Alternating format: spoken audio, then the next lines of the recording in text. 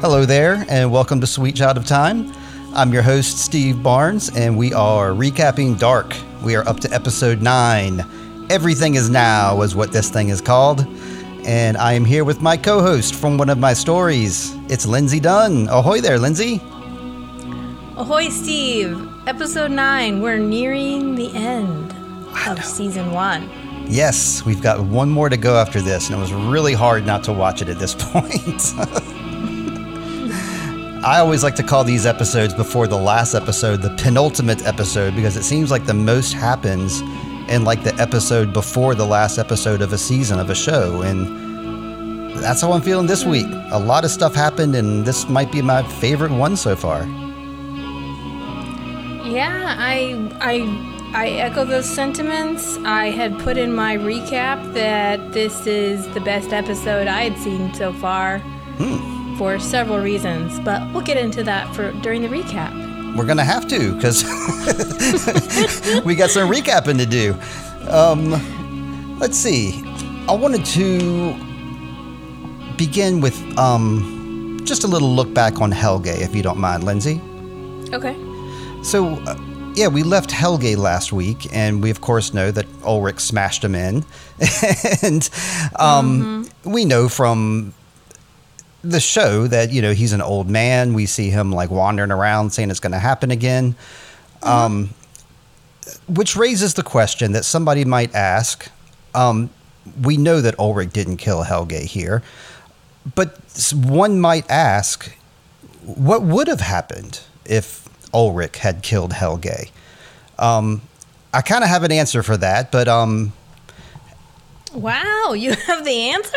Well, I mean, kind of. I mean, I'm intrigued. Well, I paused there because I didn't know if you wanted to jump in. I mean... Okay, I'll keep going. I think you should keep going, yeah. Okay. I think the simple answer for that is there's no way that Ulrich could have killed Helge, because Ulrich has already seen and encountered Helge as an old man. Therefore, there's just no possible way that he could have killed Helge. Even if he'd smashed the rock as hard as he could, something would have prevented that from happening, because we already know that Helge grows up to be an old man. So, like, we see things linear, 1, 2, 3, young, middle-aged, old. But in this case, we see old first. We meet old Helge first. So then when we meet young Helge, there's no way that old Helge can exist unless the young Helge exists and grows up. So if Ulrich had, tried to finish the job and tried to kill Helge, I just don't think I think it would not have been remotely possible. That's the conclusion that I came up with, is because he's dealt with the old Helge already. Yeah, there's actually a moment in this episode that we'll get to in the recap when Ulrich kind of has this moment of confusion because he believes he can change, as he said, I can change the future and the past. And it's one of those moments when you want to sit Ulrich down and go, Ulrich, buddy, that's not how time travel works. Have you watched Back to the Future yet? Have you seen Sliders? I mean, come on, we know this. He's operating on a set of rules that don't exist, but it's that thought that, yes, I can have an impact on something in the timeline. Right. And, there are movies where that works. So, not Back to the Future, but there are other movies where it works. And I think that it's just... Yeah, it's a great point to bring up, and there'll be a couple of moments in season 2 and season 3 as well where a character again tries to exert some type of force, and just like what you said happens, that there's no universe that exists where you can accomplish that goal. Right. And time travel is handled in different shows and different movies differently, and it's really botched a lot of times. I got to admit, you kind of, I guess my earliest example is the movie Time After Time, which I saw sometime like in the 80s. And like in that movie, a guy went back and changed time. And, I thought that was so quaint at the time. But then thinking about it and comparing it to Dark, it's like that could not have happened with the real laws of reality. Because we're dealing with fantasy, but also Bo and Jonte mix in, actual physics with us. And I think the reason that we're even doing this and that we're giving the show credence is because we do know that they stuck the landing here at the end and they kept everything consistent. And I don't think there's a whole lot of holes we're going to find. But that's the thing that was going through my mind when I saw Ulrich sitting there in front of the bunker. All those thoughts were going through my head, like, oh, what if he had killed him? Let's see. Let me try to play this out in the show, and it just did not work. And then I realized, oh, well, that's because he has to live. There's no way he could not. It's like what's that movie? Final Destination. Ulrich got Final Destinationed. Mm-hmm. Have you seen the thriller series or read the book, The 11/22/63 by Stephen King? Did you ever? Oh, no. Oh, well, it's a very interesting one where a guy, finds a doorway to the past, and he's trying to stop JFK from getting shot because he's basically told that this is the event that changed the course of American history, and if JFK wasn't shot, then the world would be a better place. Okay. And so the guy keeps going back, through a time loop. He gets so far and then he fails, and so he keeps going back. And he's horrified to discover at the end that he has just created more realities. Right. So it turns into a multiverse thing. But that's kind of the idea here. If he managed to kill Helg, it wouldn't be this reality. It would have to be a different reality or a different dimension, a parallel world. But yeah. That sounds cool. I know about that book, and I assumed it was about JFK based on the date. So I just thought it was like Stephen King's funky take on the JFK assassination. I didn't know it had anything to do with time travel, so I should check that out. Absolutely. And speaking of checking things out, we should check out this episode, right, Lindsay? Yeah, let's check it out. One of the things I really like about this episode is that it uses a frame that we haven't seen in any episode yet, right? We have the motions of the time machine are the frame of the episode. Yeah. So you have these 3 cylinders in the time machine, and so as we visit each of the 3 time periods we've come to so far, 1953, 1986, and 2019, another cylinder comes up. And so there's a structure to it. So that makes it kind of fancy. I love it. It reminds me of Time Bandits. I like it a lot. So this does start with one of those quotes, one of those famous quotes that I usually hate and usually love. But we have the pictures, the photos of all the people, and they say, man has always puzzled over his origin, his genesis, created by God or a product of evolution. If we could see yesterday and tomorrow at the same time, the origin and the end, the entire universe in a single moment, we might finally find answers to the biggest questions of all. What is man? Where does he come from? What drives him? What is his purpose? And we see all the images. Yeah. I usually love these type of things, and I did love the images, of course. The images, enraptured me. I love that function of the show of showing us the still images of the faces. But I'm getting tired of the long-winded talk, Lindsay. I'm starting to come onto your side over here. I was a little mad at the show, like when it started out this way, I got to admit, because I'm like, y'all are just making fun of us right now. Y'all have all the answers, and y'all are just making fun of us. That's how I saw it. I think it'd be easy to come to that conclusion, but I think, as in everything, each moment means something. And so when they put these speeches in an episode, I feel like they're sort of breadcrumbing us. Yeah. And they're almost giving us what you could call spoilers. Yes. But they would be hard to really piece out until you've watched the whole show. Right. Yep. And I mean, I appreciate what they're doing. They're getting you in the mood for the show. They're trying to set your mind in the right track now and get you to start thinking about these things. But I think it's too much. It's too heavy-handed. At least in this episode, I was upset about it. Maybe I'll be better later. Mm-hmm. What I do like about this one speech, and I did decide to add it to the recap, even though I didn't have it before, because I liked this question about if we could see yesterday and tomorrow at the same time, the origin and the end.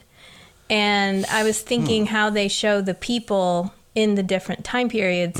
And so we think about the character of Helge, for instance. We've seen him yesterday and tomorrow at the same time. We see him in 3 time periods. Right. As a young boy, as a young man, and then an old man.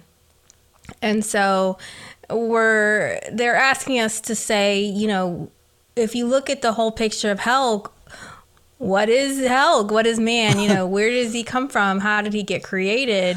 Oh, okay. And it's almost like we were able to see a piece of how God sees, you know, because we're seeing the Alpha and the Omega. We're seeing the beginning and the end. So we're becoming, for this moment, we become omniscient. We're becoming omniscient where dark is concerned. We're getting to see the whole picture. It's kind of this quote didn't annoy me quite as much, and I guess it's perfect that we keep dancing, doing this dance, Steve. When you're annoyed, I'm overjoyed. I like your explanation, though. That makes a lot of sense, and it I'm not sure if it's going to bring me back around, but it does. Yeah, you've spoken for it well, so I applaud you. All right, so we're on cylinder 1 now, which is 1953, and it actually tells us 1953, so we're not making that up. It actually says it on the screen. Yep. And we open on the Doppler family. Burned, we cut to him very quickly where he's kind of looking at the site of where the power plant is being built, looking very somber. And then we cut to Greta, who's forlornly thinking about Helge and wondering if it's her fault that he disappeared. And was she too hard on him about his pants? Yes, Greta, you were. Yes. I agree with that. She was too hard on him. She's an awful woman. I think she might be one of the worst moms I've seen. But it's not her fault that Helge, I mean, you can be the best parent in the world and do everything correct and be as loving as possible, and these things can still happen to your child. So I appreciate that she is having some internalization about this, but I don't blame her for Helge's disappearance. Right. Yet it was sort of refreshing to see her kind of questioning herself and feeling guilty. Now, guilt is only effective if it has an impact on how you treat someone in the future, and but yeah, it's nice that she's doing this, and I like also how Burned just looks at her with I don't know, what would you call this look he gave her? Sort of disgust. I don't know. I was almost thinking like an accusing look. Yes, silent accusation. Yeah. And like I was saying, I don't think it's her fault. And I do think that anything bad could happen. But I do think that, you know, as a parent, you can make those chances go up and down. You know what I mean? Like there's always a small chance that a terrible thing could happen to your child. But if you nurture them and keep them safe, that chance is like 0.1%. Whereas if you don't pay any attention to your kid, or if you're really mean to them and they don't want to be around you, then those chances jump up some. So, you know. Yeah. I think his look was like a culmination of everything. Just kind of like, you were not a very nice mother and look what's happened. And I think that's what that look said to me. So then Ulrich is sitting in front of the hatch with bloody hands, and Egon arrives at work, young Egon, and Daniel tells Egon to speak to Bernd Doppler, that he's waiting in his office about Helge's disappearance.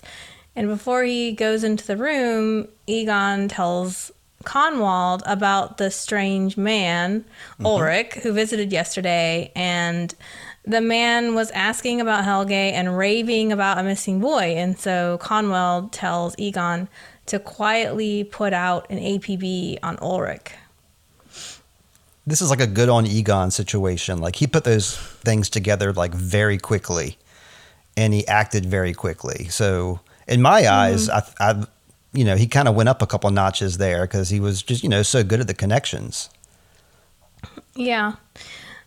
I agree with that, but again, I don't know, just because a guy shows up and he's worried about his kid doesn't make him a murderer. But I mean, we've set up a world where Egon and Ulrich have to hate each other, so they're arch nemeses. So yeah, he's going to hunt him down.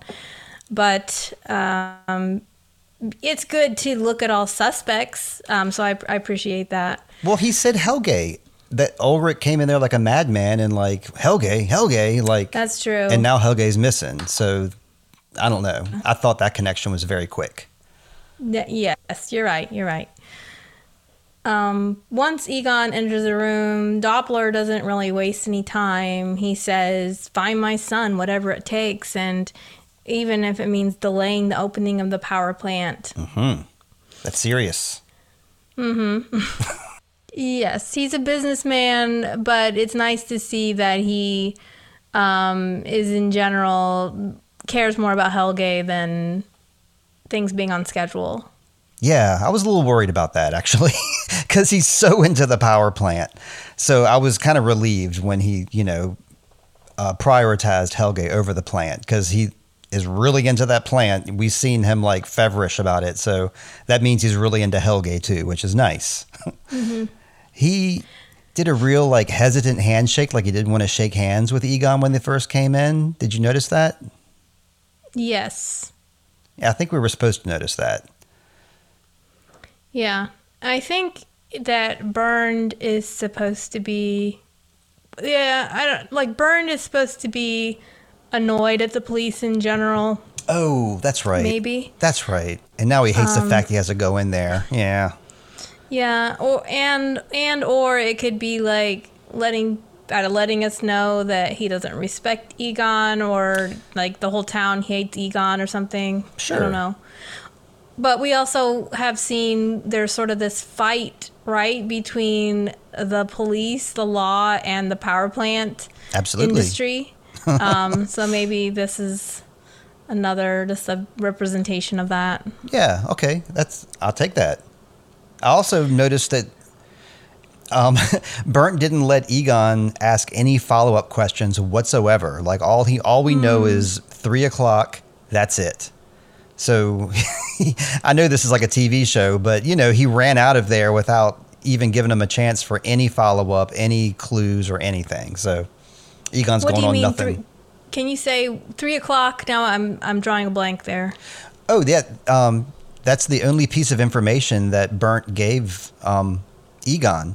Helge's missing. When was the last time you saw him? 3:00. And that was the only question that he allowed. All he would say after that was, find my son. And then he walked out. Something just dawned on me as we were talking about Bernd and how he's caring about Helge more than his wife is. Okay. I'm kind of seeing a pattern that the dads kind of blow the moms out of the water in general in this show. If we think about Bernd Doppler, obviously he's the more loving parent. With Peter and Charlotte. Yep. Peter is the one, he came to Elizabeth's defense when Charlotte was kind of talking to her like an interrogation officer. Ulrich, before the fight, Yes. Ulrich was the one that was like the calm presence in the house, and Katerina was like ask anybody what to do.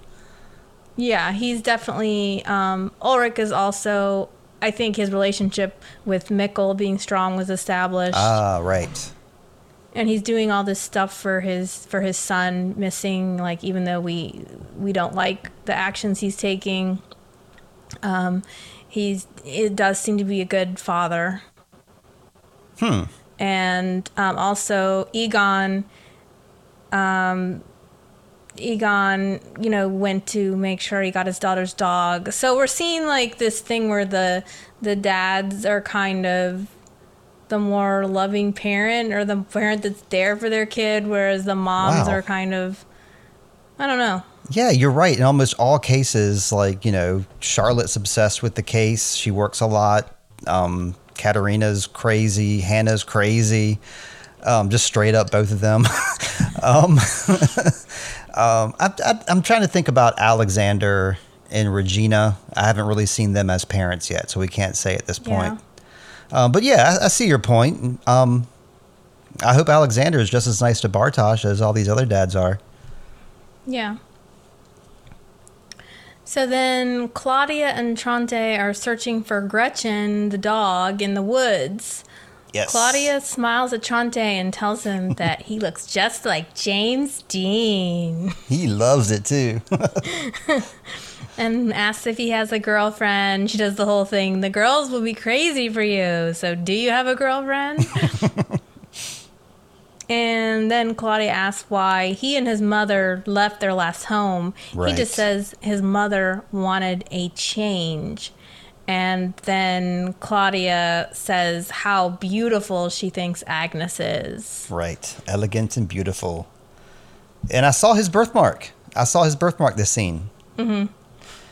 And I thought it was interesting that she supposited that maybe his parents were bank robbers, is what she was like joking around about.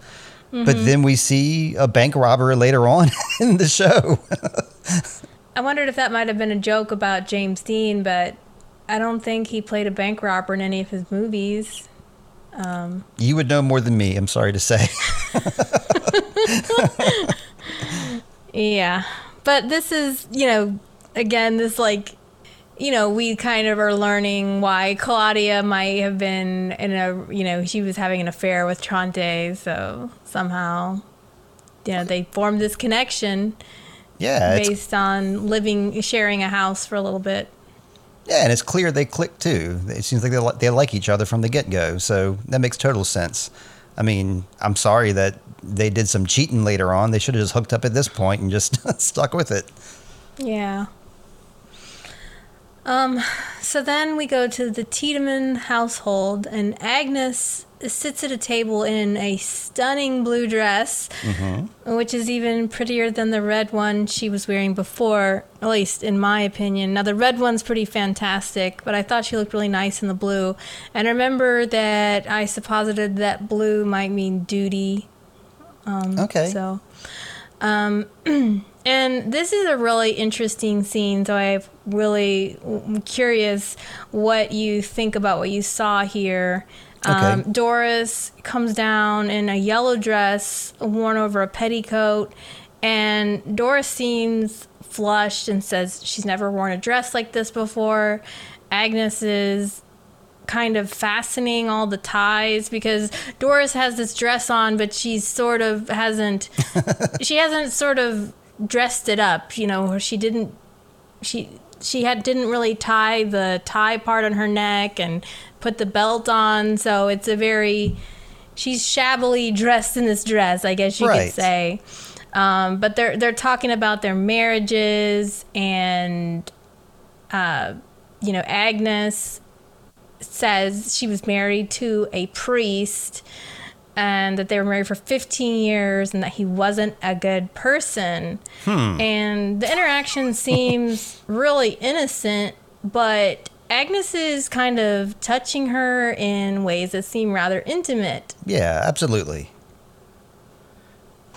So I guess where I'm coming from, when you say that her dress, she didn't have the necktie on there right, and she didn't have the belt on right, I kind of got the vibe that she wasn't quite committed to that dress.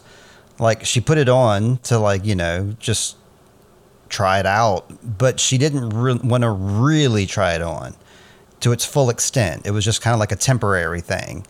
And so then we have Agnes is like trying to tie it up to make it permanent, to like, this is how it goes. And I think she tries a little too hard because that pushes the other one away. That's kind of like the clothing psychology I got behind that. And of course, I was looking at the colors. I was paying very close attention to yellow because every time I see yellow now, I'm thinking something important is going to happen. And that's what I saw, is I saw that her not fully committing to this, Agnes is really trying to get her to and tie her up. And Doris is not with it yet. Okay. Yeah, I don't know. I saw it a little differently. I thought of it more as that, she mentions she's never worn a dress this nice before, that she feels like the queen. So I was relating this to like how I used to, and you find a fancy dress at the mall or dress shop and you're not used to wearing these kinds of things. So you put it on, like, how does this go? Like this strap goes here and whatever. Like, she's just okay, unfamiliar. She's the wife of the policeman, and the clothes we've seen her in so far are rather plain. They're much more plain, whereas these are like fancy dresses, and that she's just kind of not used to dressing up, maybe. Like, Egon is always gone. Maybe they don't go out on dates very much. We've never seen a restaurant in Yeah, London, I don't know where they would go. except for a bakery. So who knows where they go for a good time. But I kind of saw it as Doris just being a little awkward almost, like that she doesn't know how to put things on. I mean, I still, if I have to tie a bow on a dress, I'm completely helpless. My mom used to do that kind of stuff for me. Well, when you were saying about how like it's kind of disheveled, it makes me think about like when a guy will put on like a nice shirt and like in a tie, but he doesn't know how to tie the tie and he leaves the shirt untucked. It's like one of those kind of deals. Yeah. It's like you have the spirit here, but you need to commit to this look here. Yeah. And Doris is all like, well, what would Egon say? And Agnes is like, well, what could he say? And the queen would be happy to have you as a guest. So she's really kind of buttering her up. And then she puts her chin and is like, puts her arms around her. I don't know. It's just very, it's very intimate. And she wants Doris to keep this dress. And Doris is like, no, I think I'm going to take it off. And Agnes has this just very intriguing look on her face, like, it was very hard to read that look, as a matter of fact. So what did you have, what was your read on Agnes's facial expressions here? Like when she leaves the room? I've got an interesting theory. Okay. Maybe it's based on something I already know. I don't know. But when she was saying that her husband was a pastor, but he wasn't religious and he wasn't a good man, it made me think about Noah. And then we see Noah in this episode tinkering with the time machine, talking about time. And so I'm thinking that maybe this is Noah's wife and she's aware of all this, and maybe she is trying to get Doris in this yellow dress for some timey-wimey reason. I don't know. Yeah, it definitely, of course, makes you think about Noah, because we're all suspicious of him. Absolutely. More so now than ever. Yeah, you can try all you want to get somebody else to do something, but that other person has to want it too. And at this point, it's obvious that, she was pushing too hard and she pushed her away. Because like when she, like you said, when she like put her arm around her and stuck her chin on her shoulder and got all close, that's exactly when Doris was like, no thanks, I'm out of here. Yeah. Definitely she was a little uncomfortable with the attention she was getting, I guess. Yeah. Yeah, absolutely. I'm going to take a quick break and we'll be right back, all right? Gotcha. And we are back, Lindsay. And I'm going to take a quick break and we'll be right back. I'm going to allow you to go to the Doppler house if you'd like. So we're now back at the Doppler house, and Greta is with Noah. And she admits that when she was pregnant with Helge, she prayed for him to be taken away. Yikes. Or that harm would befall him because he may not be Bern's child. Double yikes. Yeah. So this was something you speculated about first. You were wondering, we were talking about why she dislikes him so much and why she treats him so poorly. Mm-hmm. And I guess she has, here she's admitting she has this conflicted relationship with him, and she always has, because when she looks at him, she thinks about how he's not a child of, what did she say? He's not a child of love. Right. And so I guess she may have been raped. Yeah, that's what I was thinking. I didn't think about that until you just said that, and I made that connection. I don't like it. Yeah. What do you mean you don't like it? I mean, of course, we don't like that. I don't like to think about the fact that she may have been raped, and Helge is the son of that. Yeah. I like to think that maybe she had a loving affair with somebody, but it doesn't sound like it. She says it's not from love. So if she was having a consensual relationship with somebody, it was not about love. Mm-hmm. Yeah. So it's, as much as we don't like her, it kind of gives us a little insight into her actions. And Noah's response is quite interesting, as it usually is. Yeah. He basically tells her that everyone is selfish and sinful, but that she can't fall farther than God's hands. And case in point, God sent me to you. Of course. Meaning I'm a messenger of God. But, she says something like, what if it's not God's hands? What if it's the devil's hands? Mm-hmm. I mean, fair point.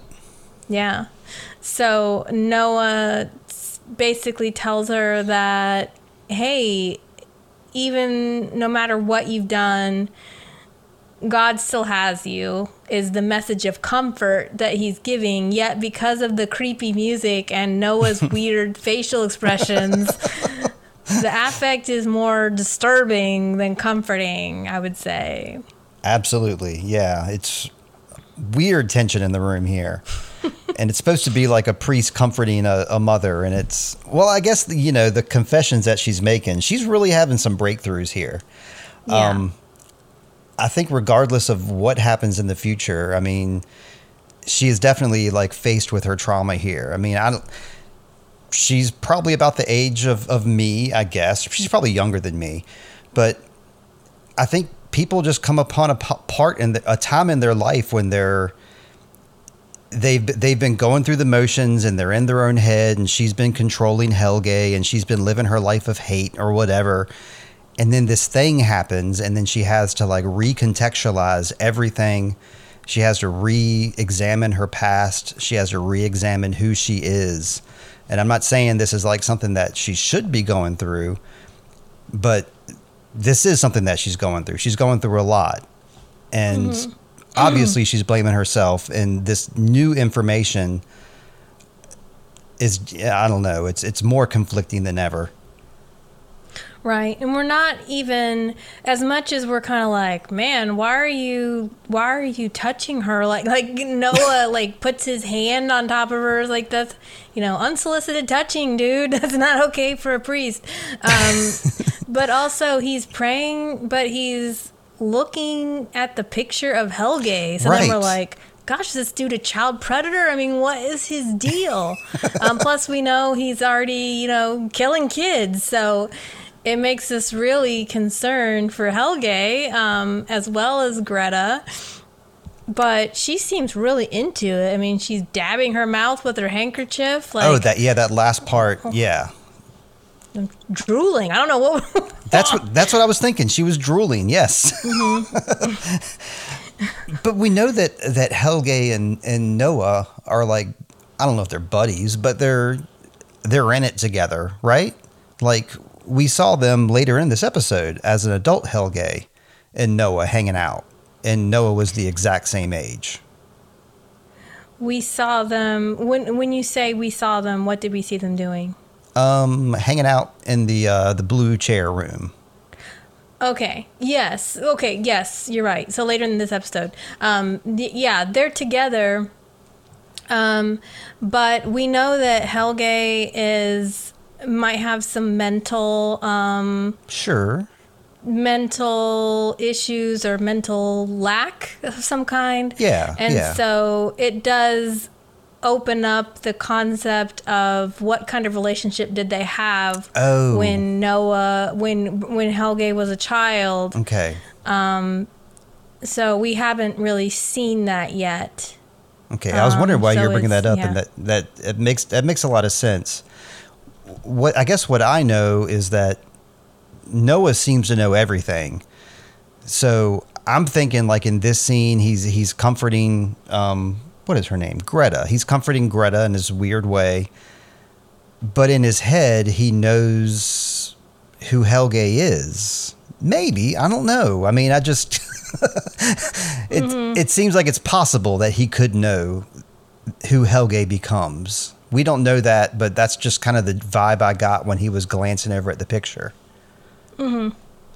Yeah, perhaps he hasn't met young Helge yet, or maybe he has, but he's definitely looking at Helge's picture, but it's just how his facial expressions are so cryptic, and it's just far too early in the show, but it does make you think, like, what is Noah up to, and what is he doing with these boys? Because we haven't, all we've seen is they put him in the chair, see what their bodies like afterwards when they're dead.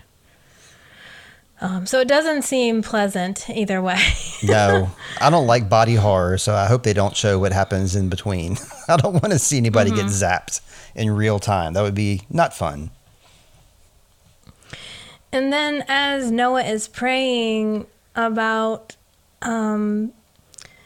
anointing my head with oil and my cup overflows, setting a table before my enemies, we see Ulrich walking down the road, which is a weird juxtaposition of the Lord's Prayer with, Psalm 23 with Ulrich walking along the road. And Egon is in his car and stops when he spots Ulrich. And this, you can't help but think about older Egon picking up Jonas, right? Oh, right. I didn't think about that, but now I do. Yeah, you're right. Same road, same place. There's always people. It seems like there's always people driving down this road and somebody's walking and the person will stop to pick them up. And but in this case, it's Ulrich, and that is who Egon is looking for. And Ulrich's face is covered with blood, and he knows he's guilty of sin. So, of course, he just begins to run. He's running for the right place. Like, the best place to escape is in another time. Yeah. So that's where he's trying to go. Is that where he was heading the whole time, you think? I do. I think he was... well, it's interesting. It's like he was sitting there in front of the hatch, like, guarding it. Right. So what influenced him to leave that post? I don't know. Maybe he was just like, time to go home. I've done my duty. Yeah, maybe I'm thinking like he's like, okay, I've done my thing. I've changed time. Now I'm going to go back to my time, and he'll be there. He being Mikkel. I think that's what is going through his head right now. Yeah. Yeah. And Egon tells him to halt. Ulrich just keeps running, and this, is like Helge tried to escape Ulrich. Ulrich is now trying to escape Egon. And Egon takes a shortcut and intercedes Ulrich just before he reaches the caves. He arrests Ulrich and asks where Helge is. Ulrich just starts yelling that he changed the murders because Helge can't kill anymore. Egon ignores Ulrich's pleas because he says something like, did you kill, where's Helge and where did you kill him like the two boys in the construction site? And then that's when Ulrich's like, what? That still happened? I thought I changed everything. I really have a soft spot in my heart on shows when there's a character like Ulrich and he's saying things and the viewer knows what he's saying, but then like to a complete stranger, another character, it just sounds insane. So I kind of love that line of dialogue like that because it doesn't sound sane to Egon's ears. Yeah. However, it does not sound sane, but you kind of do wish people would at least listen to somebody every once in a while. I mean, maybe they would if Ulrich wasn't just raving like a lunatic, if he actually, but of course, when police arrest somebody, they don't say, so tell me, what do you think? They just arrest them. So we'll question you at the jail, Yep. or the detention center. So the last little scene for 1953 is that Helge is lying in the bunker and suddenly he sits up and takes a deep breath. So proof in the pudding here. Helge is not dead. Not dead. This is the same way we saw him wake up in the last episode. We were joking it was like the Mara Franklin wake up. Except, I mean, is he waking up now in 1986? Like, we don't see that. We just see his eyes open and he wakes up. In the previous episode, he woke up and he was in the blue room. Mm-hmm. So I'm very curious where he is like at this second, but we don't get to see it. And we know that the blue room is in, or at least we think the blue room is in 1986. Right. So I almost think that scene, which I think was in the last episode, I almost wonder if that is happening asynchronously from the action of this. Like, that might be, this might be when he first woke up, and I don't know. I don't know if it's the same time or not. Yeah, I'm guessing maybe he was moved. It's possible, moved to the exact same place. It's weird because it's odd to see him as a little kid, but we know that the room he's in is a 1986 room, and it's Helge. So anyway, we all know it's confusing. I'll let you continue. Okay, so 1986, a man is running in the woods. He's wearing jeans, a leather jacket, and a black ski mask. The sound of a helicopter can be heard flying low over the trees. The man stops to take his ski mask off, and we see a new face. And the character is in pain because his shoulder is bleeding and he has a gun and a bag of some sort. So here's the gun, Steve, that you're waiting to show up. I'm happy to see it, but it's not the same scene that we see in the show intro. Because in the show intro, we see like a gun slowly being lowered. So I'm waiting for that scene to happen. But we're close. There's guns happening. And he looks like a bank robber to me. So that's why I wrote that down, because they were talking about bank robbers about 10 minutes ago. Oh, yeah. Okay. I see where you're going with that now. And so then we move to Wyndon High School, and Katerina is out front smoking a cigarette, and she has the black eye and some scratches on her face. Hannah walks past and asks about Ulrich. Is he still in prison? No, he's going to be released today. And what about you and Ulrich? And Katerina says that's none of her business, and that love is stronger than hate. I'm glad to hear it. Even if her parents forbid her to see Ulrich, she won't stop seeing him. And then Hannah asks if they know who ratted him out, and then plants the idea that perhaps Regina told.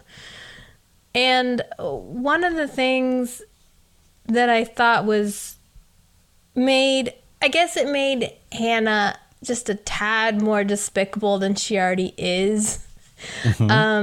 Is that, I don't know, you get this sense that because she says something like, would your parents be okay? Or will they let you keep seeing Ulrich? And I don't know, you wonder if Hannah knows that she's, being beaten at home, or, I don't know. It's just like, all Hannah cares about is, did I successfully break you and Ulrich up? Right. And she seems to have forgotten about the golden rule, or one of the golden rules, I think, of life, is that when it comes to separating people, the more adversity you put at people, usually the more determined they are to stay together.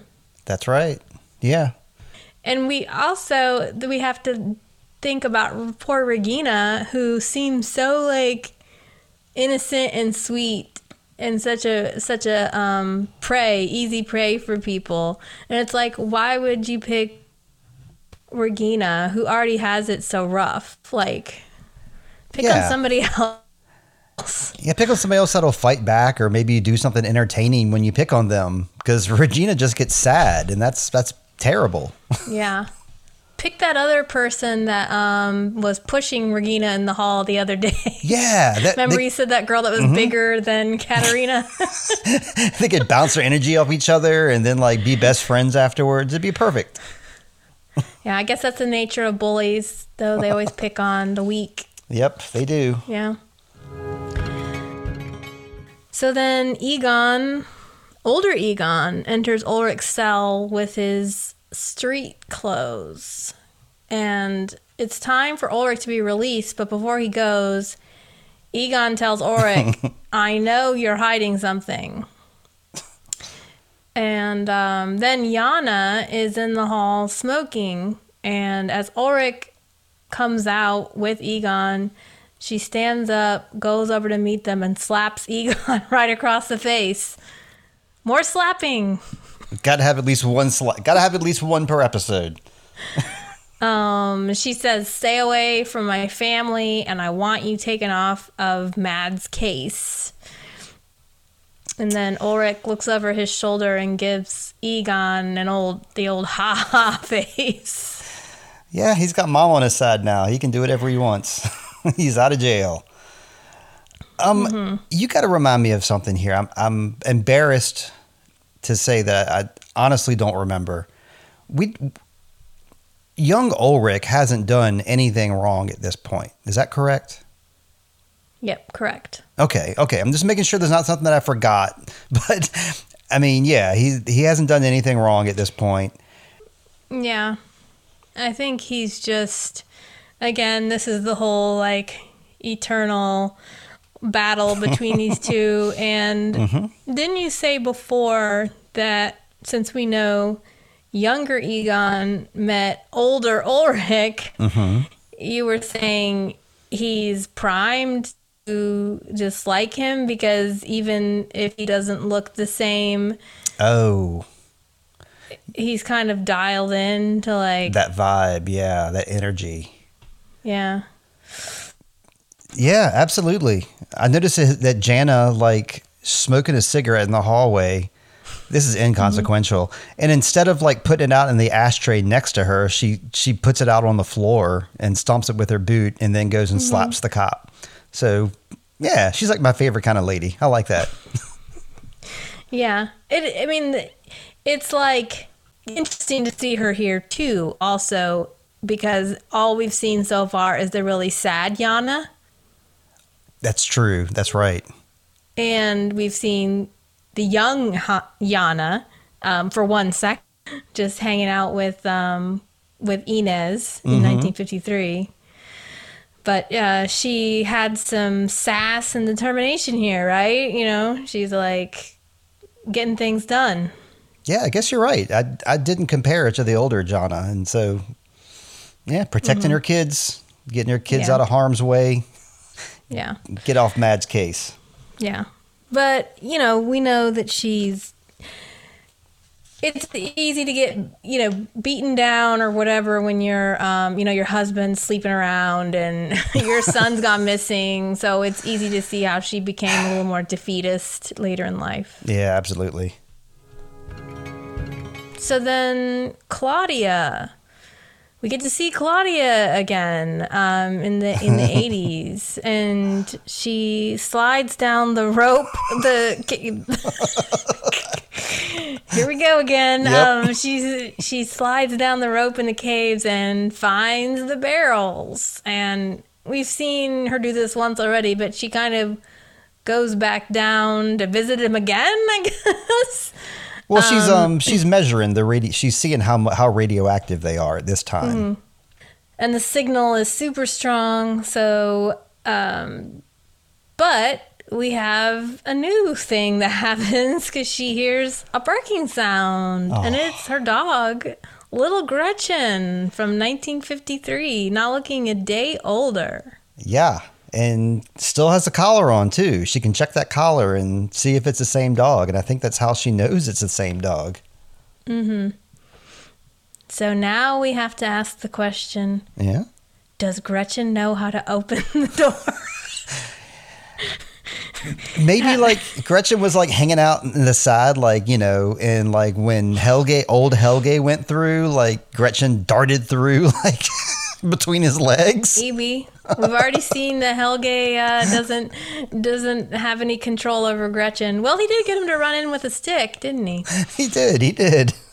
I don't know. Or does the radiation make dogs super eternal? I don't know. That's what Claudia's wondering, because she is asking these questions. Well, I think a couple scenes from now. But yeah, she's very curious too. And I know I would be if I ran into my old dog from when I was 15. We had a dog run away when I was 15, dog named Frickus. Mm-hmm. And we never saw him again. And if he all of a sudden came up to me now and he was wearing the same collar that said Frickus and had my mom's phone number on there, I would, I'd go to Burnt and I'd say, "What's going on with these barrels, Burnt?" Frickus. Little Frickus. Okay. Yeah. And so now we have one of my favorite scenes of this whole episode. Katarina and Ulrich are near the deer stand. Oh, this scene. Jonas Okay. slept in a few episodes ago. Yep. Yes. They're sharing a cigarette, so all the Nielsen's like a good smoke. 100% of them. Well, maybe not nickel. And talking about their mutual disgust with the world and everyone in it. It's so punk rock. And Regina appears, and she's walking home from school, and Katarina is ready to harass her about tattling. Regina tries to tell her that I didn't do anything, didn't do this, but Katarina just knees her in the gut. Yeah, vicious. After she pushes her a whole bunch, and then she knees her in the gut. Yeah. Well, it looks very bad for Regina, but somebody else shows up, and it's the young man in the leather jacket we saw earlier. And he is hot. Forget about Magnus? Forget about the hot priest. I don't know. Young Alexander is so good looking. You think? I don't know. He is my type. Okay. I mean, I admit that guys are good looking when I see them, but I didn't see that. What I did see was that he was like a dead ringer for old Alexander. They have the same face. It's scary. Mm-hmm. They got a great actor to play this young Alexander. Yes, definitely. Well, not only is he good looking, in my opinion. I just liked how he was like, "You're not going to pick on this girl." Yeah. I mean, he basically tells Katarina and Ulrich they need to apologize to Regina, and they're like, "Make us." And he shows him his gun. I mean, I don't really like people waving firearms around, but still, I mean, it really got their attention. And they run off, and Regina thanks him, and Alexander faints. He can barely stand. I thought it was interesting how he was violently protecting Regina, and I didn't really see any reason why. I guess he just saw two bigger people picking on a smaller person, and he just wanted to put an end to it. Mm-hmm. Yeah, that's what I got out of it. We were able to see the origins of our young businessman, This is the kind of person he is. He sees the moment. Sees the moment, takes action. I appreciated that Ulrich wasn't 100% on board with Katerina beating up Regina. At one point, he tries to step in and tell her to stop. You can tell by his body language and stuff, he's not really liking what Katerina's doing here. Mm-hmm. Yeah, and you've mentioned before that, like, you were thinking, well, maybe if Ulrich was there, he would help her calm down, and I don't know. Who knows? Maybe it seems like Katerina's the one that wears the pants in the family. Yeah, you're right. So Regina realizes he's bleeding, and she wants him to go to a hospital, but he's like, no. He doesn't say anything. He just shakes his head, and she offers to take him to her place. Ooh, taking a hot boy to her house, huh? Yeah, and that's where we find out his name is Alexander, and this is how these two meet. Well, they're helping each other in this case. Like, he got her out of trouble, now she is returning the favor. Right, so then we have Gretchen in the car barking loudly outside the Doppler house. Heather had a question about this Gretchen in the car here. Uh-huh. How do you think Gretchen got out of that cave? How do you think Claudia climbed the rope with Gretchen in her hands?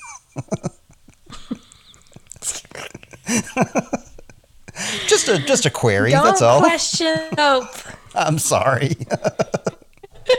We cannot question the spelunking ladies. I know. I've agreed to accept it, but they should have used stairs. I don't know. The old Bernd and Claudia talk about the yellow barrels in the cave. She wants to know what happened, and he tells her there was hydrogen gas collected in the tubes. Claudia thinks this all seems shady, but Burns says it's fine. The floor was removed and the waste stored in a safe place. Mm-hmm. And the only people on duty that night were a few people who have been paid for their secrecy and Helge. Of course Helge was there. So she asks, but what happened? And Burns says what happened is the story she will tell. Yeah. And her story will impact the whole town, so you need to think carefully about what story you plan to tell others. I love this whole line of dialogue. This whole meeting is great. It's like he's telling her, we write our own narrative. History is what we make it. It reminds me of the saying, it's kind of, history is written by the victors. And it sure is a really weird coincidence how all the good guys have always won, It's never fails. Yeah. Yeah. It's, and we've seen these two talk before, and it's always interesting. Before he was telling her, he iterated that we have, you're responsible for the whole town now. But Claudia continues to want to know the secrets of the power plant, and he's willing to tell her, but he's also making sure he's also telling her with caution. But but it does make you feel unsafe probably about any corporation in your town. It's sure, anything like this. It's is this how businesses are run? Okay, so at Helge's cabin, middle-aged Helge comes out of the hatch. Old Helge is behind a tree. Interesting. Watching him.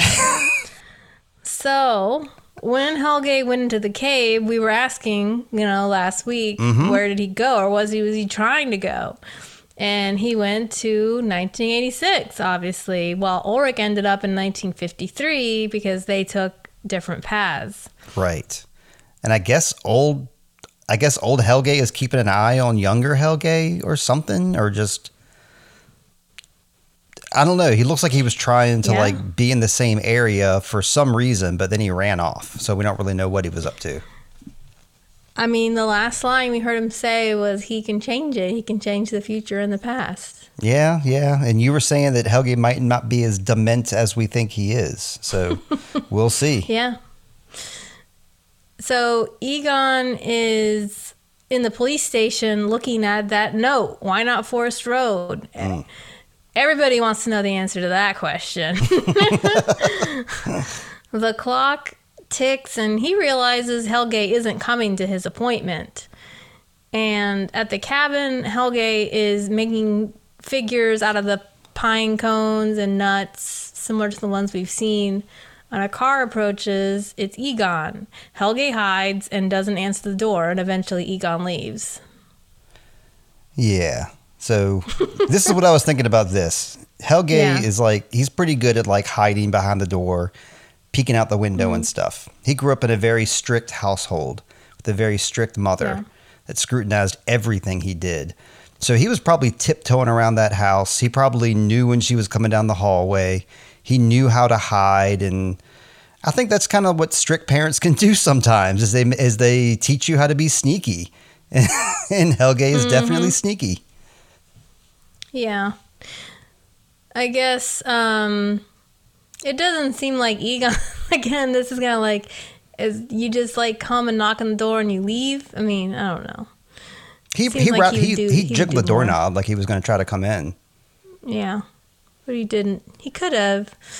I mean, I guess I'd be breaking and entering. Right. Yeah. The door's locked. He went over to the, what do you call it? The bunker. The bunker was locked. So like, what else can he do? Like, Helge did the old pretend I'm not home thing. So yeah, I think maybe leaving a note in the door might have been appropriate. But beyond that, I don't think there's anything you could do besides maybe sit there and wait for Helge, perhaps.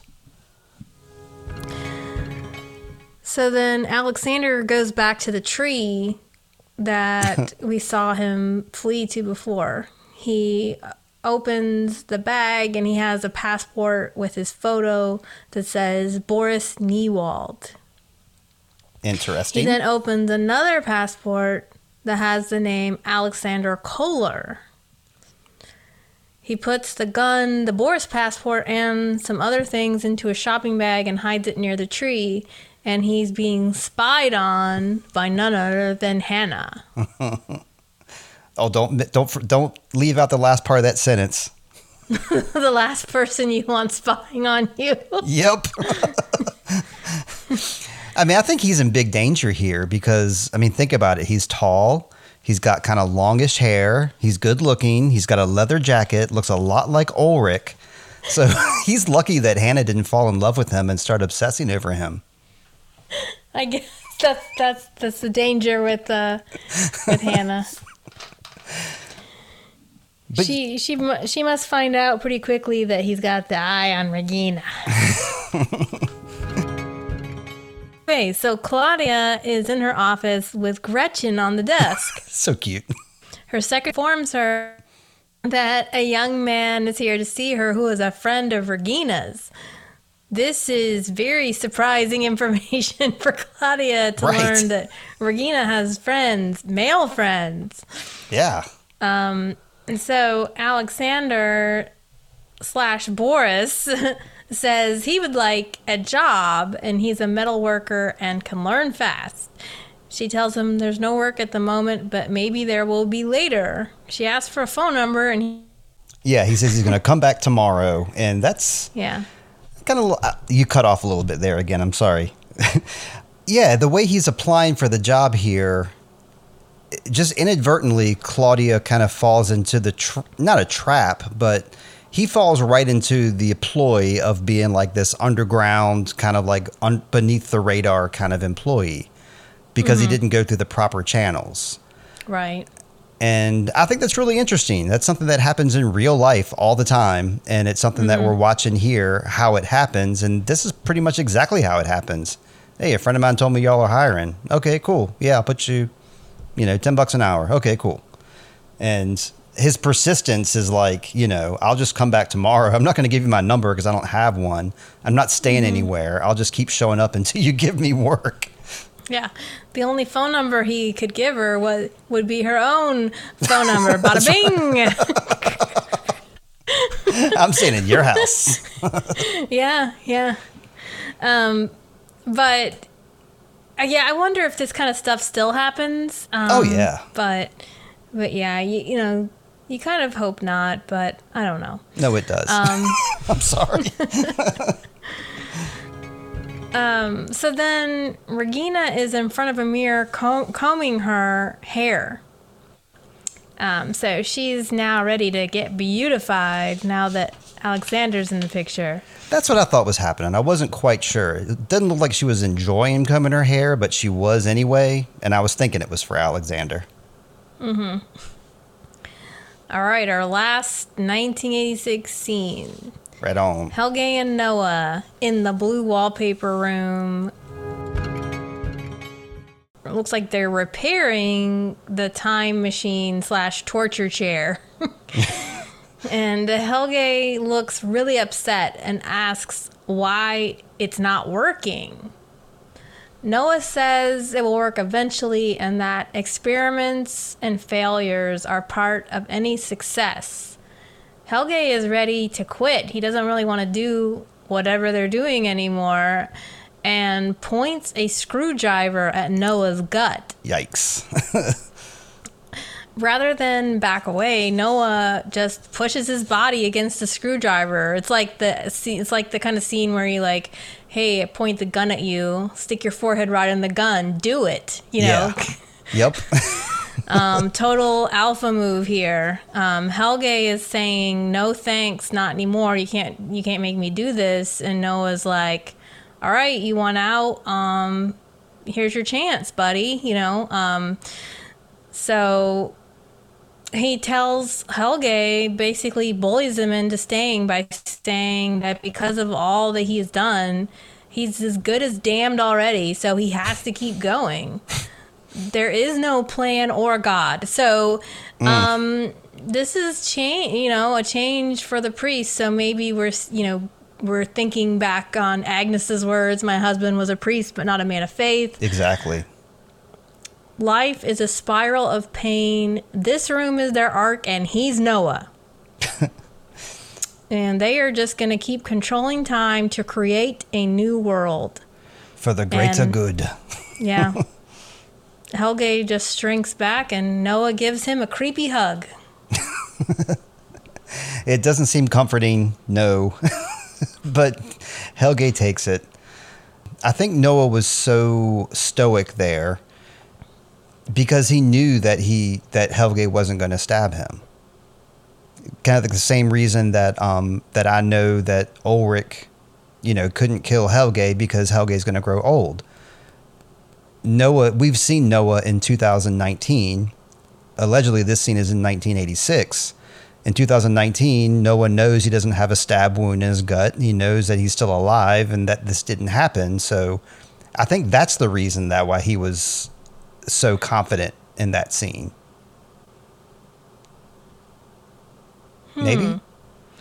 I don't know. I see that a little bit of flawed logic just because we know that Noah, it's different than like now young Helge we know that young Helge doesn't die because he's old Helge. Mm-hmm. Like Noah is actually traveling through different time periods is as the same age here. So I'm not sure that I see what you're saying. He's kind of outside of time. Yeah, he's kind of like, I'm existing in all the time periods. He's a time jumper, just like the stranger is. Okay. And Helge can do that too. But I do think you're right in saying he knew Helge didn't have the gumption to go through with it. Yeah, I think so. I mean, he's definitely conflicted, and he's like thinking big thoughts right now. Helge is finally. We got a lot more understanding from of everything from this scene, though, and I really enjoyed that. I really enjoyed they were Noah name checked time travel right there, gave us a clear indication of what they're trying to do, and he gave us a clear indication that they're not capturing like Eric and Yazin and all these boys to like torture them or anything. Mm-hmm. They're like guinea pigs. They're test subjects for their time travel. And I guess in Noah's mind, it's like you break a few eggs to make an omelet, and that's just what you do. Mm-hmm. And he's probably explained this to Helge a few times, and you know, this is probably like the third time around, and Helge is like, I can't stomach this again. This has been like 3 or 4 times now. I'm not digging this anymore. And that's where this is all coming from, I guess. I liked how they made reference to like the area that they were at, because he was talking about like the power in the area. And I think that has a lot to do with the proximity that they are to the power plant and to the caves, I suppose. Because he was talking about like harnessing the power that was here. Something along those lines.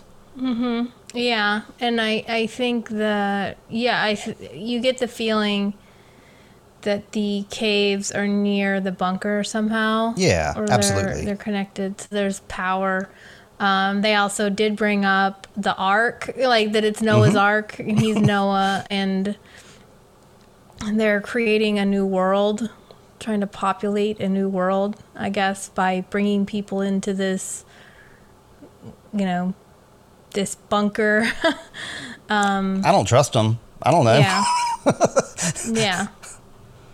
But it is interesting that we've seen him, you know, talk about God's plan with everybody else, like with Mikkel and with Greta. And so here, all the pretense drops away, and Noah lets the cat out of the bag, as it were, that he's putting on the priest thing as a guise.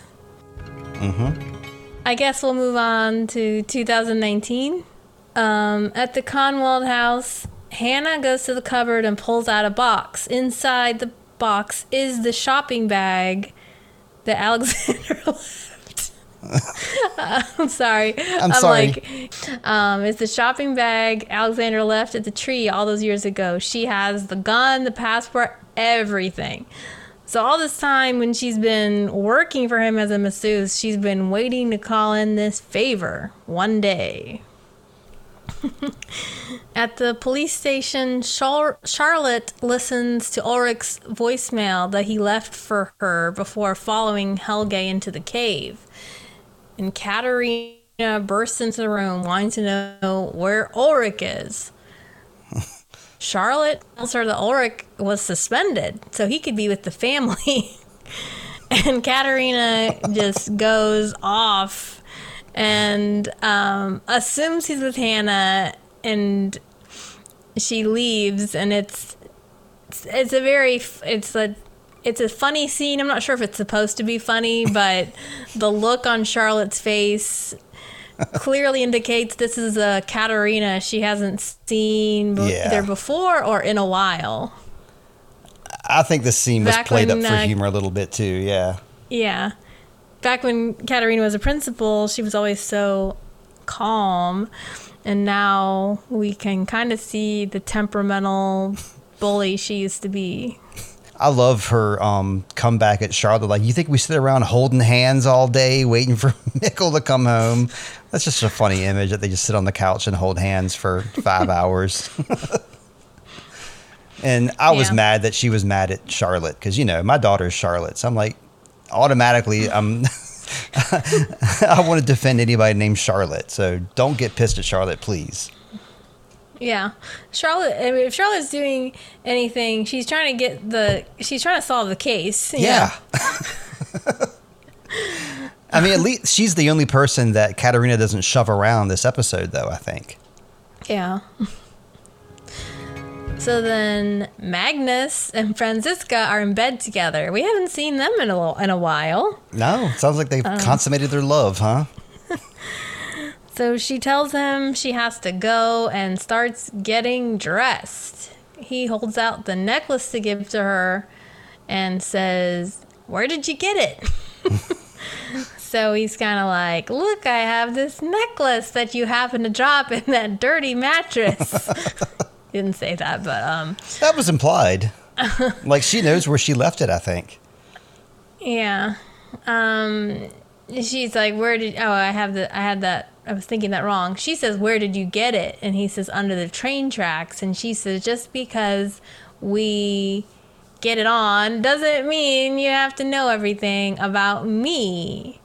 And he kind of stops her and says, he just wants to know the real her. Not today, says Franziska. I think maybe tomorrow, though, or the day after. It seemed like, he touched her a little bit there. Like, at first, she just wanted to get up and get out of there. She's like, he's getting too close. But, with that last gesture, I think he got her. I think he did. Mm-hmm. Yeah. And then I don't know, if I saw, like, he got to her, but she kind of is a little gentler in her response to him. Right. That's what I mean. Yeah. Yeah. And you kind of said that before. This just reminds me.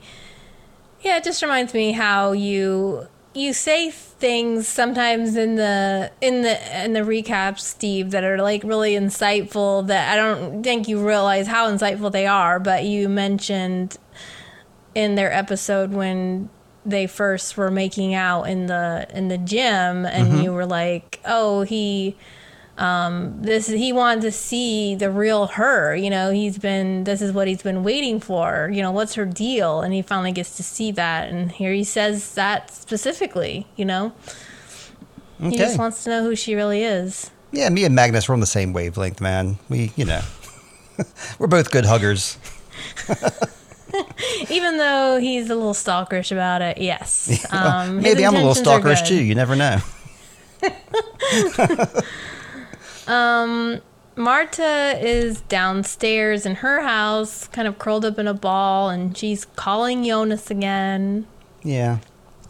We see Jonas at his house ignoring Marta's calls. He's just looking at that red cord. And we cut back to Marta. Franziska comes down the stairs, and it's kind of obvious that Marta didn't really see that coming at all. Magnus, yeah, heck yeah.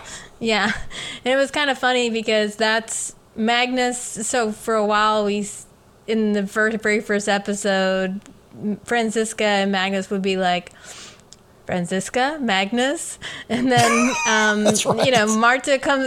Franziska comes on the stairs, and Marta's like, Franziska, and she's like, Marta. So they don't know what to say to each other. They just say their names, and that's it. Yeah. Magnus just comes downstairs looking not one bit sheepish about it at all. He just comes in with his sweats, and Marta's really pissed because everybody else is getting some action but her, I guess. I don't think that's why she's pissed, but yeah, okay. Kind of. I don't know. I think it is. She's like, yeah, she wants to know why their family has so many secrets. And Magnus says, some things you just want to keep to yourself. Yeah, I thought that was spot on because, I don't think he was keeping it a secret from Martha. He just hadn't told her yet.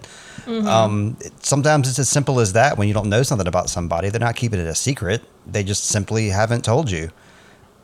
And I don't know. I feel a little bit more for Martha in this scene. I think it's more than just that. Because I think I just kind of got the vibe that she's just having like a real like identity crisis. That she's like doesn't know who her parents are. She obviously, her brother's gone, so she has conflicted feelings about that. She's got the two guys. And now Magnus is like, he's got a love interest now and things seem normal for him. So she's probably jealous of that. Mm-hmm. And she just doesn't know where she is. She doesn't know where she belongs. And, it's tough for her. Right. Her behavior here is pretty normal in that sometimes when you're going through a hard time, you tend to focus on one aspect. Sure. So she can't. But then again, you're like, okay, you can't solve maybe any of these other problems, but you think you can solve this problem with Jonas by continuing to call him. And or like when things are going bad, you're like, well, I'll just drown myself in my sorrows by maybe hooking up with Jonas. I'm not saying their relationship is just sexual. I just mean she could be checking in with her brother. She could be trying to spend time with her mom, but instead she's focusing all of her energy kind of looking for the one person that is not interested in connecting right now. Yeah, unfortunately. Yeah. And that's kind of like we're a little flip-flop, because it wasn't somebody desperately trying to get in touch with her and she was ignoring that person, a person named Bartosz. Yeah. And it's like the power of dopamine right. at work, that you tend to long for the thing that you can't have. So then Katerina arrives at Hannah's house and knocks on the door. Nielsen's like to show, just like Hannah likes to show up to Nielsen's house, the Nielsens like to show up at Hannah's house and knock on her door. And she wants to know where Ulrich is. And Hannah tries to play dumb for a bit. Oh, I hate the way she plays dumb. Yeah. Before she realizes Katerina knows about the affair. And Katerina's ready to rant and verbally assault Hannah in the same way she did as a kid. Mm-hmm. But Hannah says, so they're both kind of defaulting to the normal behavior. Katerina, ranting and verbally assaulting, and Hannah is deflecting and lying. So Hannah says the affair is over because she ended it. And that Ulrich wanted to leave Katerina and said he didn't love her anymore. It's really disgusting. It's super disgusting. It's dangerous what she's doing here. Like, straight up dangerous, because all Katerina and Ulrich have to do is share 2 sentences and it can, like, tear apart everything Hannah says here. But Hannah is like, I don't know, she's just pure evil here. Mm-hmm. And the way she, like, comforts Katerina while she's crying, that's like some real, like, Peter Baelish, like, Game of Thrones stuff right there. Like, she is clearly, like, just a despicable character. She could have said, the affair is over, Ulrich ended it, and Katerina would have been annoyed with her, but she would have left. But right. But yeah, it's her motives aren't good here, and it just this makes you kind of hate her even more. It makes me go back and think about if I like her. Like, like I'm going back and thinking about things, and I'm like, well, what are some, like, positive things that Hannah's done, or what are some good? And I can't think of anything. Mm-hmm. Can you? Well, besides being a halfway, well, she's not even a decent mom to Jonah, but I mean, she's nice to Jonah. She doesn't beat him. It's like the absence of bad, not instead of the presence of good. Exactly. She is his mom, and she tried to connect with him before he went to the caves, but again, it was to assuage her own loneliness. That Ulrich wasn't answering her texts. We did see that she has some vulnerability and has a rejection complex, that men always leave her. But is she right, though? I mean, okay, Michael committed suicide. Okay. Mm-hmm. But beyond that, like, it seemed like she had a pretty good relationship with her dad. I didn't see, like, any trauma in her childhood. Like, we see other characters, like, with super serious trauma, but she doesn't seem to have that. So it just seems like this character is just what her character is, kind of deceptive. Mm-hmm.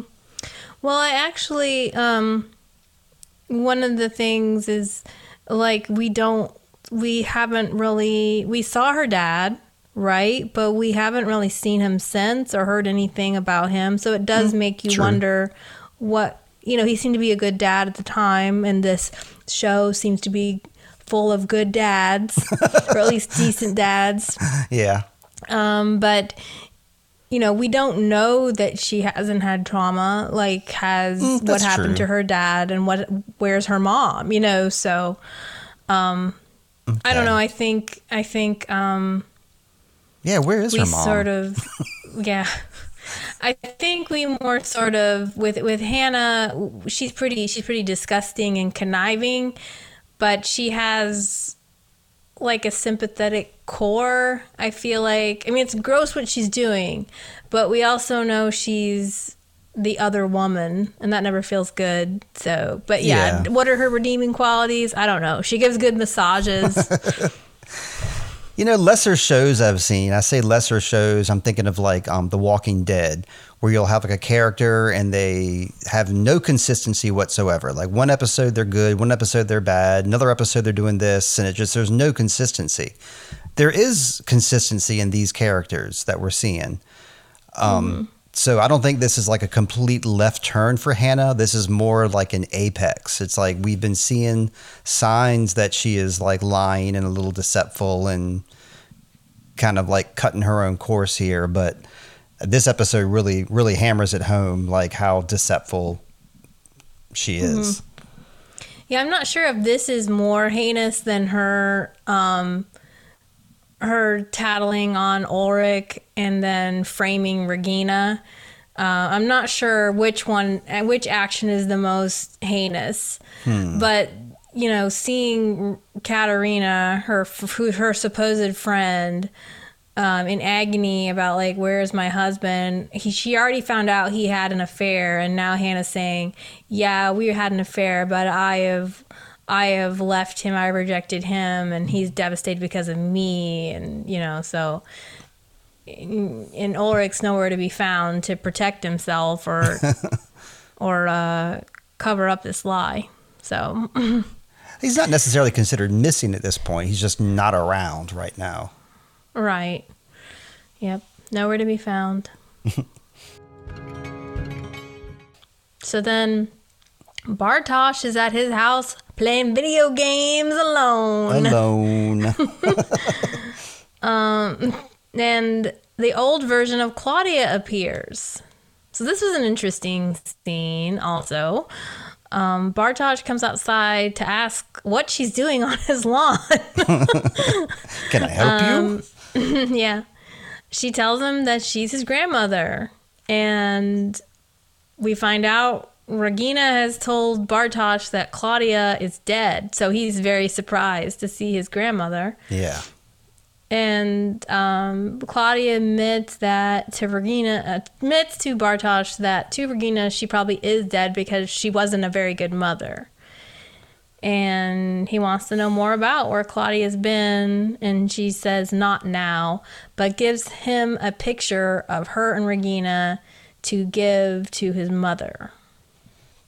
I thought it was cute how Bartosz was like, she was like, it's a long story, whatever. And he's like, well, my mom's not going to be home for a while. I got plenty of time. Mm-hmm. Let's talk. Yeah. He wanted to know.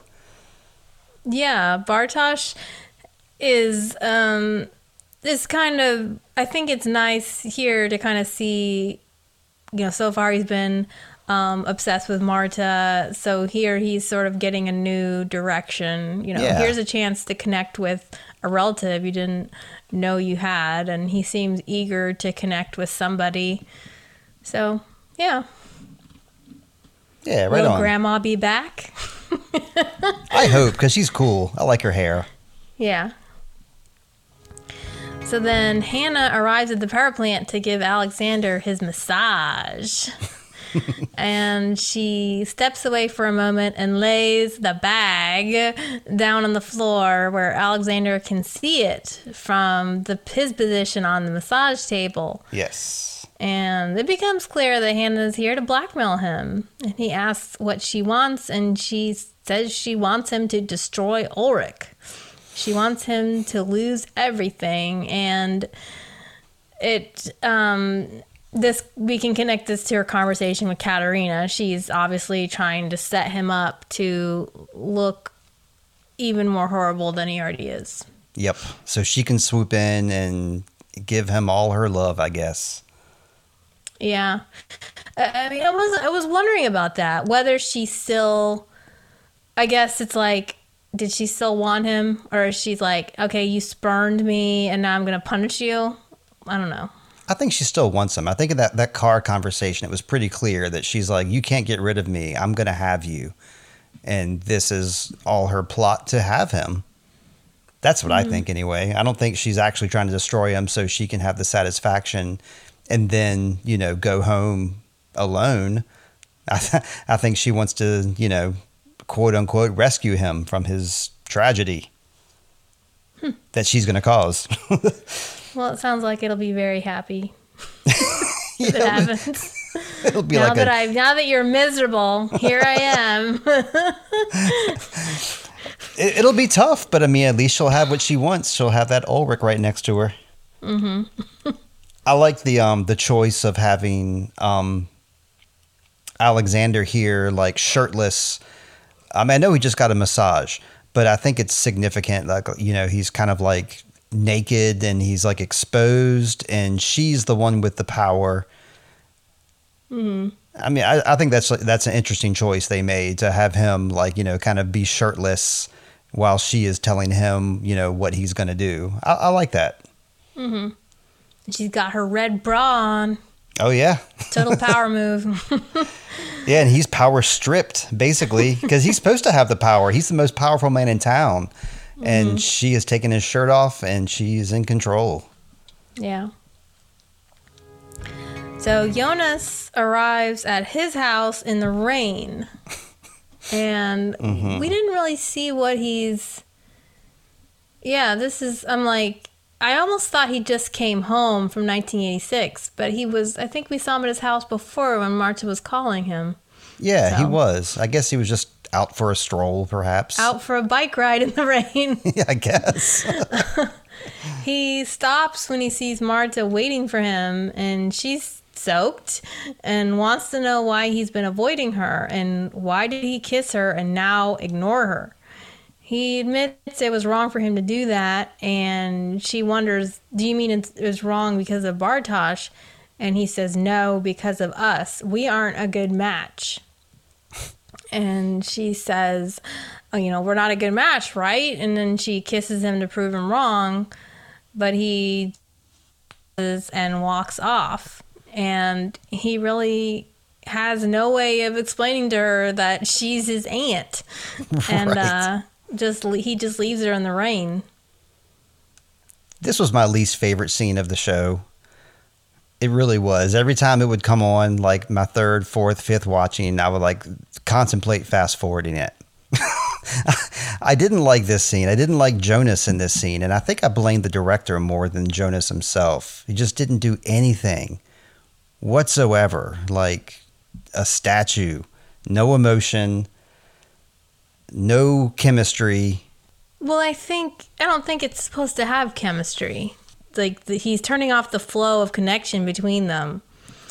It's very hurtful, but it's supposed to be hurtful because he's trying to like stop disaster from happening. Yeah, I get all that, and I see what the scene's trying to do. It just didn't do it for me.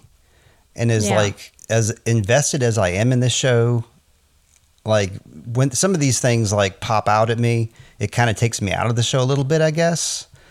And I guess that's what I don't like. And so that's why I didn't like this scene, is because it took me out of the show more so than it kept me in. Just because I just felt like it could have...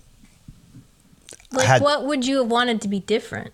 I would have liked to have seen Jonas do anything. Anything at all.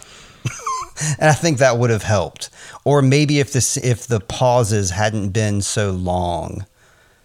That's why I say like I kind of blame the director, because I just think it was I don't know, it was just frustratingly drawn out to me. And he was frustratingly wooden to me as well in this particular scene.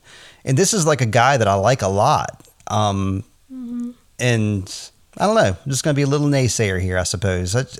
Yeah. A little bit more of that this episode. I mean, I think his character is, in general, a little stoic. We haven't, even when he's happy, he doesn't really have, so far, we haven't seen him have strong reactions to much of anything. That's true. He's a very quiet individual. He's not the type, he's not like Bartosz where he's saying all these wild things. He's kind of the one to be a follower, I think. I just wish he could have been rubbing his forehead or playing with his sleeve or something. I just wish he could have been doing anything. Yeah.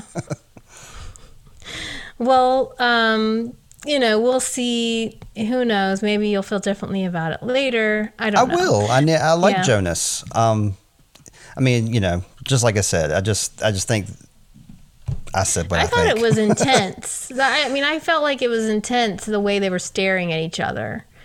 And this is a scene we've been waiting for. We've been waiting for, like, how will they interact now that he's discovered this, and she doesn't know. We know, and he knows, but not her. So I felt like they're to me, I remember seeing the scene for the first time, and I thought it was intense. I was just like, I felt like you could cut the chemistry with a knife. Okay. But, yeah. I guess it's me then. I guess it's me because, like, I've been looking forward to this scene too, and I've been looking forward to how they're going to do this, and then maybe that's why I was a little disappointed. I don't know. What did Heather say? The exact same thing as I said. We were pretty eye to eye on this one. Mm-hmm. Like she was saying, he should have been saying stuff and like trying to, make his case, whereas I was like, no, that's not Jonas. He's not going to do that. He would either just like walk away or. I didn't expect him to just stand there and stare. I really wanted him to.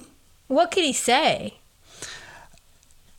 The thing is, he can't say anything because they are a good match. He likes her a lot. So what is he going to say? Like, I'm not attracted to you. I don't. It's like, what could he possibly say? It worked for you, and I know it worked for everybody else who loves this show, and I'm in the minority here, and I guess Heather is too.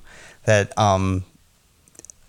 other scenes that I've seen in this episode have brought out emotions in me, but this one just did not. Mm-hmm. It just didn't hit me the right way. Yeah. Maybe I'll edit all this out and I'll just be like, that scene was great. No. I just think it's okay for you to have whatever opinion you want. I think how Jonas acted makes sense to me. So then Alexander calls Waller at the station, and I don't like this. You don't like it? Oh no, I love it. Okay. I just don't like that Waller is on Alexander's side. Well, I think, is he on his side or is he just in his pockets? Like, we've seen that Waller is not, he don't got no respect, So it's true. So we can see maybe how it was easy for Alexander to get him, in his pocket. But on the other hand, maybe the other way we could look at it is maybe it's a good thing that Charlotte doesn't trust him because now we find out he's a snitch. Yeah. Oh, yeah. Remember when he went, Waller was the one that came and said, well, how did they find out about the dead boy when that's supposed to be a secret? And I asked, who's the snitch? I guess it's Waller. It's got to be, yep. I was thinking too. I mean, we're putting the cart before the horse here. We have to describe what happens in this scene. But I was thinking, well, actually, yeah, you go ahead and describe the scene and then I'll tell you what I think about Waller. Okay, so Waller's asking what he should do with the truck. Alexander just says in a few days they can put the barrels back where they came from. And I guess this is what they've been hiding from the police. They something like move them, where will we put them, or something like that. And it's these barrels. And it sounds like Waller kind of had a hand in that truck, in those barrels too, right? He's not just like, snitching or like hiding information or providing information. He's like actively doing stuff. Is that the vibe that you got too? That he might be driving the truck or helping out with that? Yeah, I don't know. He says, what should I do with the truck? What are we going to do with the truck? Yeah, I mean, he may, I guess then. Either he was driving himself or he's like kind of a foreman and telling the workers where to put the truck. I don't know. We've seen him with his eye patch this whole time, and we don't know what happened at this point, but I kind of think he's a pirate. I think he's a pirate because he doesn't like the police and he's on the side of the bad guys now. So Waller's a pirate. That's my big reveal. So Regina vacuums the carpets at the hotel and goes into the stranger's room to clean his rugs, but gets a real... He sees all of the newspaper clippings and artwork hanging on the wall. Well, first we had that scene of her behind the desk, and she like notices like there's dust collecting like all around her. So that is what gets her to go out there and clean, because she just notices that she's just basically just turning to dust sitting there in the hotel. I think I must have missed that scene, Steve. Okay. Is there anything else you want to say about that? Because no, exactly that. Like, was it just right before that? It was She sees dust like at the desk. Yeah, she's standing at the desk. She's staring blankly into space. She takes her finger and she draws a line in the dust, and then she kind of like looks up and like it seems like she kind of like breaks out of a daze. And then the next time we see her, she's vacuuming, and then we see her going into the stranger's room here. So I was thinking like a couple things about this scene, like all the stuff on the walls. Like I'm wondering if she's like looks so mesmerized because he's only been there a really short time and he's already got all this stuff on the walls.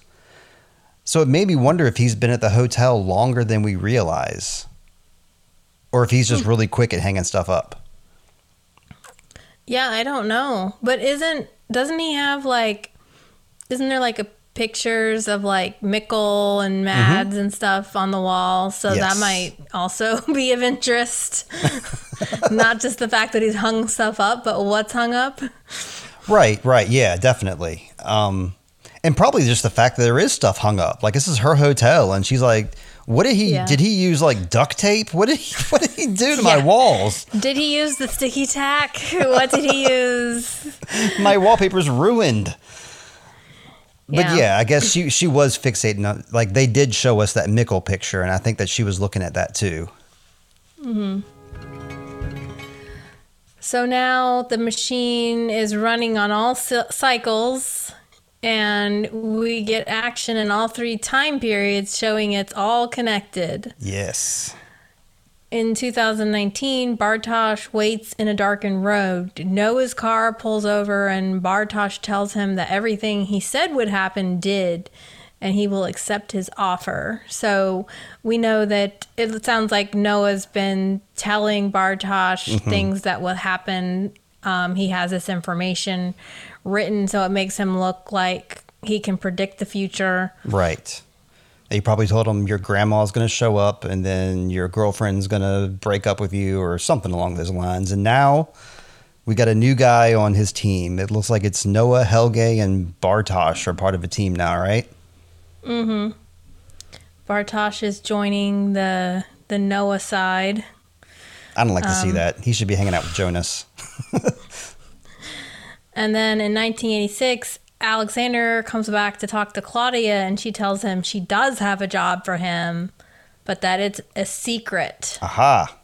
And we know Alexander is really good with secrets. It's right up his alley. This is where he starts, I think. So Alexander's in the cave welding a door shut to block off the barrels, and Claudia holds a lamp to give him light and watches him do the work. This is a path to leadership right here. This is how you get ahead in life. Do work for the boss and don't ask any questions. So did he make this door? Like, that's what I was wondering, is like, was there no doorway before and he made a doorway, or was this just like a simple opening that he affixed a door to? That's the sense I got, because remember when Claudia went down there before, there was no wall, right? She just went down and there were the yellow barrels. Mm-hmm, that's right. And so now they've made a door. Well, they're in a different area, because like you could see the barrels behind Claudia when she was holding the light up. So the barrels were at her back. Okay, well, they might have made the door and then moved the barrels inside the door. It's cool. It's cool. I mean, he came just the right place, just the right time. And it makes me wonder if maybe he has something to do with any of those other doors, because there's all kinds of doors in those caves. Mm-hmm. And then in 2019, Benny, or Bernadette, is shown getting out of a trailer truck. And she's been visiting a guest for a paid encounter. A guest. That's nice. Well, her trailer says, like, open for business or something. So. Yeah, that's right. She's a businesswoman. She rushes back to her trailer and spots a man standing between two trucks. She solicits him for sexual favors, but the man says nothing. She goes into her trailer, and next the man goes into a truck on the side of the road. It's the stranger. Yes. He enters the back of the trailer truck, and we see all the yellow barrels inside. Hidden away. Yep. He opens one of the barrels and places something inside. Yeah, it looks like he's grabbing some of that juice out of those barrels, or whatever's in there. I'm assuming it's like radioactive juice, because what's his name? Yeah. Burnt was talking about how a bunch got spilled on the floor and they contained it in these containers. Mm-hmm. And I guess the stranger likes to drink it or something. He's in there taking a cup full. This is how the stranger lives. He gets a sample. That's correct. And then in 1953, Tannhaus uses some tools to investigate what's inside of a cell phone. That's awesome. The old version of Claudia, whom we just saw with Bartosz, enters the shop. This is why she couldn't stop and hang out with Bartosz. She had an appointment with Tannhaus. In 1953. Yeah. He tells her they are closed, and she pulls out a rolled up parchment. On it are plans for how to build the time machine. And now we know who asked him to build the machine he had when he was talking to the stranger in episode 8. That's right. They're all coming into play now. Claudia is skipping through time because she's old here in 1953, like she should not be. Watch out for 1953 Claudia while you're there. Now, just a little fun factoid here. Our musical interlude is When I Was Done Dying by Dan Deacon. Yes. Now, dear viewer, if you liked this song and you like Dan Deacon, just know that on One of My Stories YouTube channel, there is an interview with Dan Deacon that I did. So, I like him too. And this song is really cool, Steve. I don't know if you've listened to this song before, how familiar you are with it, but the lyrics really match the show really well, because there's a loop as part of the song. It ends where it begins. All right, we're back with Sweet Child of Time. We had a little bit of technical difficulties there, but we're back in here. And the main thing we want you to know is to please go check out that interview with Dan Deacon that Lindsay did. I'm so jealous that you got to talk to the guy, because I love him so. That's great, man. What a good choice for this episode to end on. I loved it. I think all the notes that I had for this episode, we basically have already gone over. The only thing I wanted to point out is, like, I'm noticing like teams now. We got like Bartosz, Helge, and Noah on one team. We got Peter and Trant over there. We don't know what they're doing yet, but I'm more and more convinced that they're on the side of good, or at least on the side of don't kill kids, at the very least.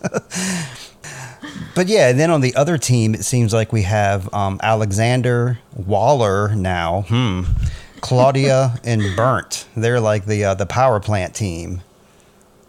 The power plant team in 2 different time periods. Actually, 3 different time periods if you think about it. Like Burnt, Alexander, and Claudia, that covers 53, 86, and 2019, right? Yeah, I guess so.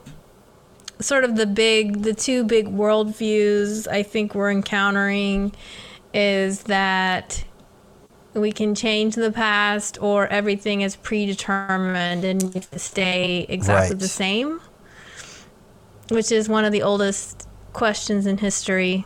We better get into our best and worst characters and we gotta do it. Send this baby home. Yes, baby. So you want to go first with either your favorite or your least favorite, however you want to start.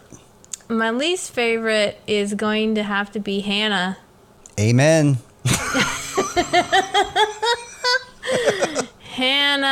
Hannah, we are so disappointed in you. We're wanting to like you, so give us something. Yeah, I mean, she's everybody's least favorite in this episode. I dare anybody to say that somebody else is worse than her in this episode. Yeah. There's no contenders, right? I mean, we could maybe say Noah because we suspect something's up, but Noah's pretty gross in this episode. He's like making women drool. Is that gross? Just his creepy prayers and him bullying Helge. So if it wasn't for Hannah, then Noah would take the cake. You're probably right about that. I think, yeah, my favorite is going to be 1986 Alexander coming in like a white knight to save, coming in like a white knight or a burglar, a cat burglar to rescue Regina, who really did need someone on her side. That's absolutely true. So yeah, he showed up at just the right time.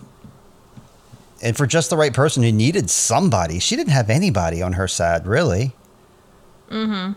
Like you could say maybe her mom, but it didn't seem even like that, really. I mean... Yeah, Mom just wanted to yell at her about her hair and clothing and how much she's studying and, yeah. But that's like the nicest relationship we've seen so far with Regina. Maybe Jonas was nice to her for that brief interaction they had, but doesn't really count because they're not even in the same time period. That's right. Very close to that character, I'd say. I couldn't help but like smile and get excited and just overcome with joy every time I saw Gretchen. So I was so happy to see Gretchen back, and I'm an animal lover as it is. So I'm just very happy about Gretchen and that 1986 Claudia has Gretchen back. And I know the Gretchen's just a dog, not a real character, but I was like smiling ear to ear every time Gretchen was on the screen. So go on, doggy. It's you. Well, okay, Steve, who's your second pick? Because, I mean, Gretchen is an awesome character, but I feel like you're kind of taking an easy route there. Okay. This is a weird second pick. And not because he's my favorite. He's not my favorite. But he's somebody that I was really feeling for this episode. Maybe it's because I want to be just like you, but I'm saying Helge. Even though like I think he's been at my worst, and I'm still very suspicious of him, and I don't know what to think of him, but I do know that I feel for him a lot. The show is making me feel empathy for him or sympathy or something. They're doing their job, and so I'm enjoying watching Helge and what he's doing. I was fascinated by seeing the two Helges next to each other. And seeing him come out of the bunker with those gloves on and carrying that like little white, that pink pail, like, it was so cute. I don't know. Making his pine cones. I would say if I can't pick Gretchen because you're being mean and you're saying I can't pick Gretchen. I'll pick Helge. I'm being a regular Noah. I'm holding the screwdriver to your abdomen and do it, Steve. No, but I mean, I think that's a good pick because you're right. Helge is it. We got the two Helges in the same time period, so that's intriguing. But also, it was good that he tried to stand up for himself, even though he backed down. He's trying to break out of his fate as, in most time periods now, he's been kind of in a lesser position of power. Yeah, hapless kind of. Yeah, he's actually trying to stand up for himself here, and maybe he wasn't successful, but we see that eventually older Helge does that again. You know, he escapes from the nursing home and is like trying to take charge of his own fate and not be a puppet. Yeah, and it was that scene too with Noah that I think like turned me around because it showed that he had a lot of compassion and he was just kind of like I don't want to say he's a victim of Noah here or anything like that, but I don't know. I just, you feel for the guy because you can see that he's feeling things too. Yeah, and I think we have to also contemplate the possibility that, Helge delivered the boys to Noah, but did he realize the boys were going to die? I mean, right. And I know that maybe that's not what was the intention, but we find out he does see the boys die because of like Yasin. He has to deliver Yasin's body, and I guess Eric's also. Yeah. And so that now he's questioning whether he wants to be part of something where people are going to get killed. Yep. Right on, man. Well, I guess we got to wrap this up since we're well past the 2-hour mark now. And we've gotten our, superlatives in for this episode. But until next episode, you're going to go you being the listener, are going to go check out that Dan Deacon interview, because I am too, over there at One of My Stories. You can read this written recap over at One of My Stories, or maybe watch them on the YouTubes, oneofmystories.com. That was Lindsay. And Lindsay, this past week, have you done any other reviews or any other recaps? I didn't review anything else, but I have seen the new Spider-Verse movie, which is Across the Spider. Is the second one. Definitely worth checking out. Are you going to do a write-up on that or a podcast? I'm not sure I'm going to have time, but it is I will say it's a monumental achievement in animation. Okay, yeah, the first Spider-Verse was crazy good. I don't like Marvel movies at all, and I loved Into the Spider-Verse. So I'll definitely check it out. Maybe not in theaters, but I'll definitely check it out. I don't have anything to plug this week. I'm just same old introvoid. sweetchildoftimepod@gmail.com is where you can write us. We'd love for you to write in or follow us on Instagram. I think that's about it for this week. Lindsay, I hope you always find water and shade until next week. Steve, I hope you find water and shade and someone to tie your tie when you need it. I got that here. I got Heather. She's got me straight. Excellent. Glad to hear it. Until next week, have a good one from Sweet Child of Time. Always find water and shade. Bye-bye. Bye.